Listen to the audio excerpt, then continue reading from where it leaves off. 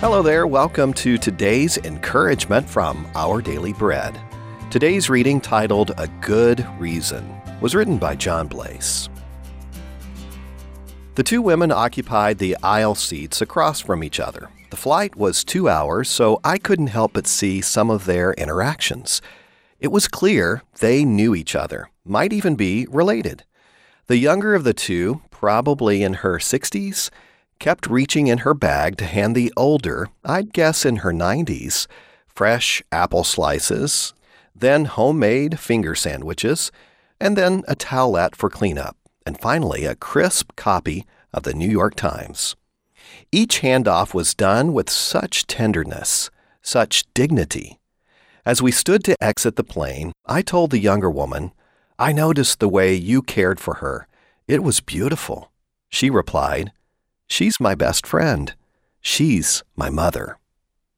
Wouldn't it be great if we could all say something like that? Some parents are like best friends. Some parents are nothing like that. The truth is, those relationships are always complicated at best. While Paul's letter to Timothy doesn't ignore that complexity, it still calls us to put our religion into practice by taking care of parents and grandparents, our relatives, our own household.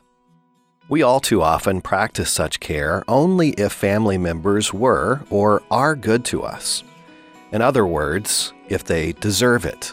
But Paul offers up a more beautiful reason to repay them. Take care of them, because this is pleasing to God.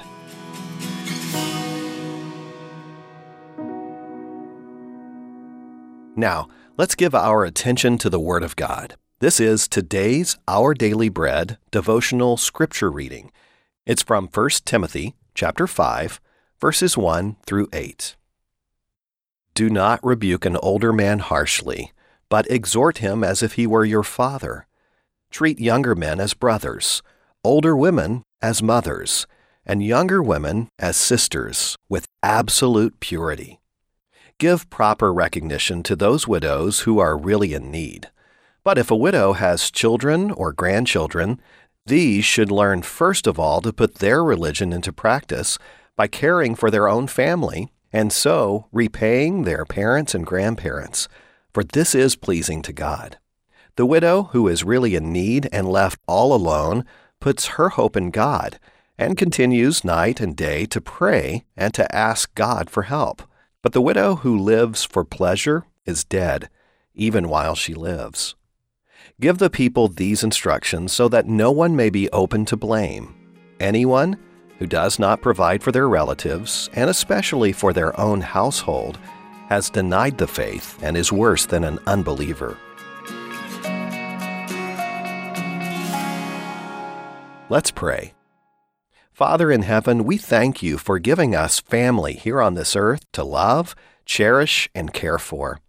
Fill us with Christ-like love and compassion for one another, and help us to care for those family members who are in need, deepening our relationships and building cherished memories that will live with us throughout our lives.